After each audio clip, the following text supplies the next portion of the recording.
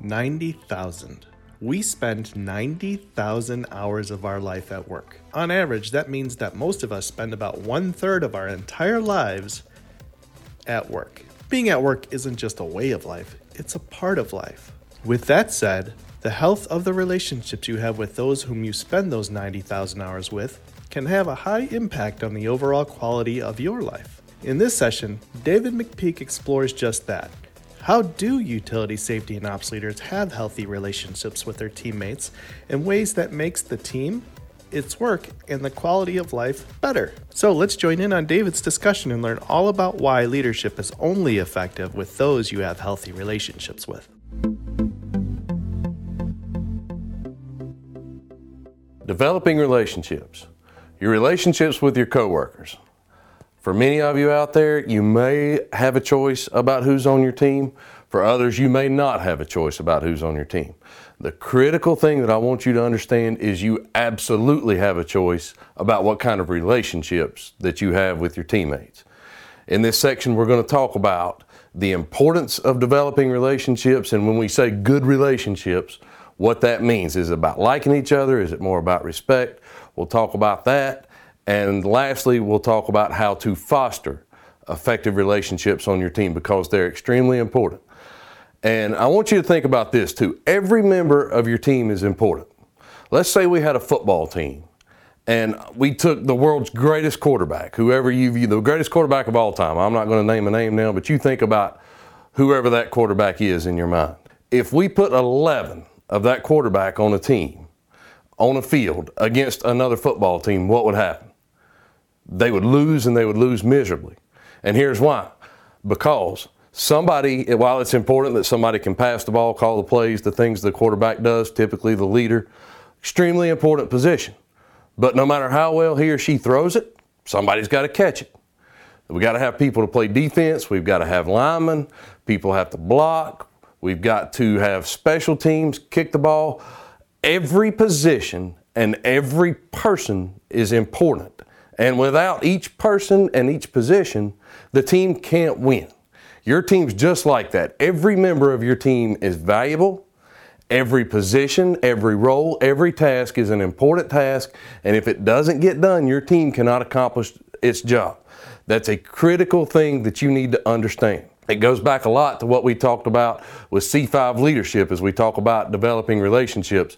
Certainly the credibility piece of it. If you don't have credibility, it's going to be very difficult, almost impossible for you to develop effective working relationships with your team. The other C5 component that I want to talk about is the competence, because when we talked about competence, one thing we talked about was efficacy, the belief that you and your team can succeed in a given situation or can complete a given task. And if you don't value and appreciate each team member and each position on the team, going to be very difficult to have that efficacy. And if you don't have the efficacy, going to be very difficult to accomplish your goals. Also, I want you to understand when we talk about developing relationships, really think during your work week, whatever your schedule looks like, and only think about the time you spend awake. You probably spend more time with your coworkers than you do with your family. And point being, if you have good, solid relationships at work, or if you have bad ones. Either way, your working relationships are going to impact both your personal life and your professional effectiveness. And so that can be a good or a bad thing. And we really hope that you can foster effective relationships. That way it can have a positive impact both on your personal life and on your professional effectiveness, your life at work as well. There's a lot of studies out there that say most of us spend between 20 and 60 hours a week interacting with our coworkers, which is a lot of time. So all of those are reasons relationships is extremely important. And so when we talk about now effective relationships or good relationships, whatever adjective you want to use for it, what do we mean? And I want to stress it's not necessarily about liking each other. Now I will say that helps. And the other caveat to that, back to the C5 leadership, you do have to care about your team. And hopefully, as you complete some of the exercises we're talking about and as you get to know your team better, hopefully that fosters more of a like. But what absolutely is critical, is that we have trust, is that we have mutual respect, is that we have value and appreciation for each person and, again, the role they play on the team. That is how we want to define an effective working relationship.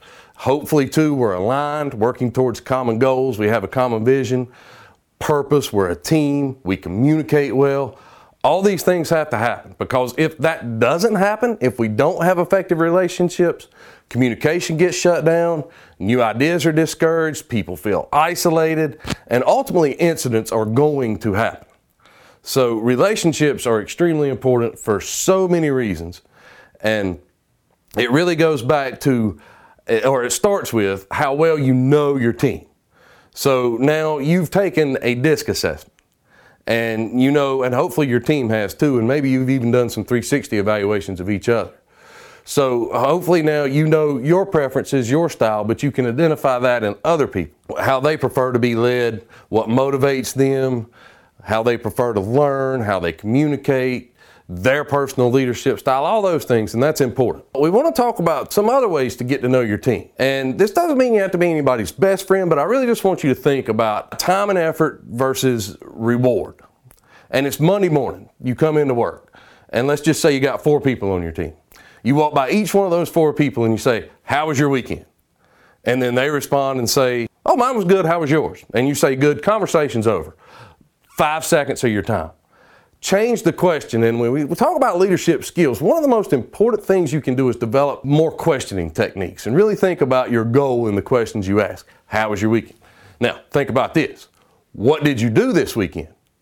Not going to be much longer conversation, but maybe they say, "Hey, I'm restoring a car," or "I went fishing," or "I went hunting," or "I rode my bicycle," or "I went to my son's sports tournament." Whatever it is, they're going to say something if you ask that question.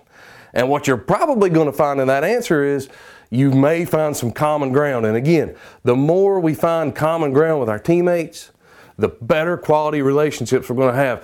For each one of your teammates, you should know their primary spouse or loved ones, what their name is, their hobby, their favorite thing, what they like to do, the names of their kids and some of the sports or activities that they're involved in, because everybody loves to talk about that, or their grandkids, whatever it is. But figure those things out and be able to say, when you come to work, "Hey, how was your weekend? Carter still playing basketball? Did y'all go to a tournament?"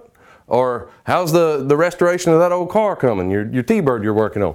Whatever it is, and you'll find that the more you ask those little questions and turn that 5-second "how was your weekend" conversation into a discussion about what did you do this weekend, it's going to take maybe 10, 15 extra seconds, 20 seconds of your time. You're going to demonstrate a lot of caring, and again, the more caring you demonstrate, the more confidence you demonstrate, the more credibility you demonstrate, the more influence you're going to have. The more influence you have, the more of an effective leader you're going to become. So that's a very, very simple technique to get to know your team better. To sum up the key points, what we're talking about with developing relationship, it really boils down to caring. The more you care about your team, most of this is automatically going to happen. Get to know your team. Know their preferences. Know how each person prefers to interact with you and the other members of the team. And again, always make your leadership about other people unless you're looking for somebody to blame. That is, it's absolutely critical that you know your team. And some of this is up front too, the things we've talked about. If you don't have credibility, this doesn't work. If you aren't an effective communicator, and we just talked about questioning techniques, it's going to be very difficult to develop a relationship. So all these skills really start to improve and complement and augment each other, which is a really good thing. So as you're thinking about how you can lead your team more effectively, one of the most important things you can do is develop relationships with your teammate. Not like, but mutual respect, mutual appreciation. We trust each other. We value each other. Every member of the team, every task is important. And so really challenge you. Spend that time and effort. Focus on getting to know your teammates, developing professional, effective relationships with them. And I almost guarantee you that you'll see your team's performance improve. You'll probably start to like each other, which is not a guarantee. And I will, the one caveat to that is if you don't like people and just don't want to be around people at all and you're in a leadership position, that may be a problem. But if you don't necessarily like a person per se, but you do value them and respect them and appreciate them, that's still okay. You can work together and you can be productive. You can have common goals. And then as you really start questioning techniques, getting to know your team, probably find you like them a little better. The more cohesive, the more aligned you can make your team, the better results and performance you're going to achieve.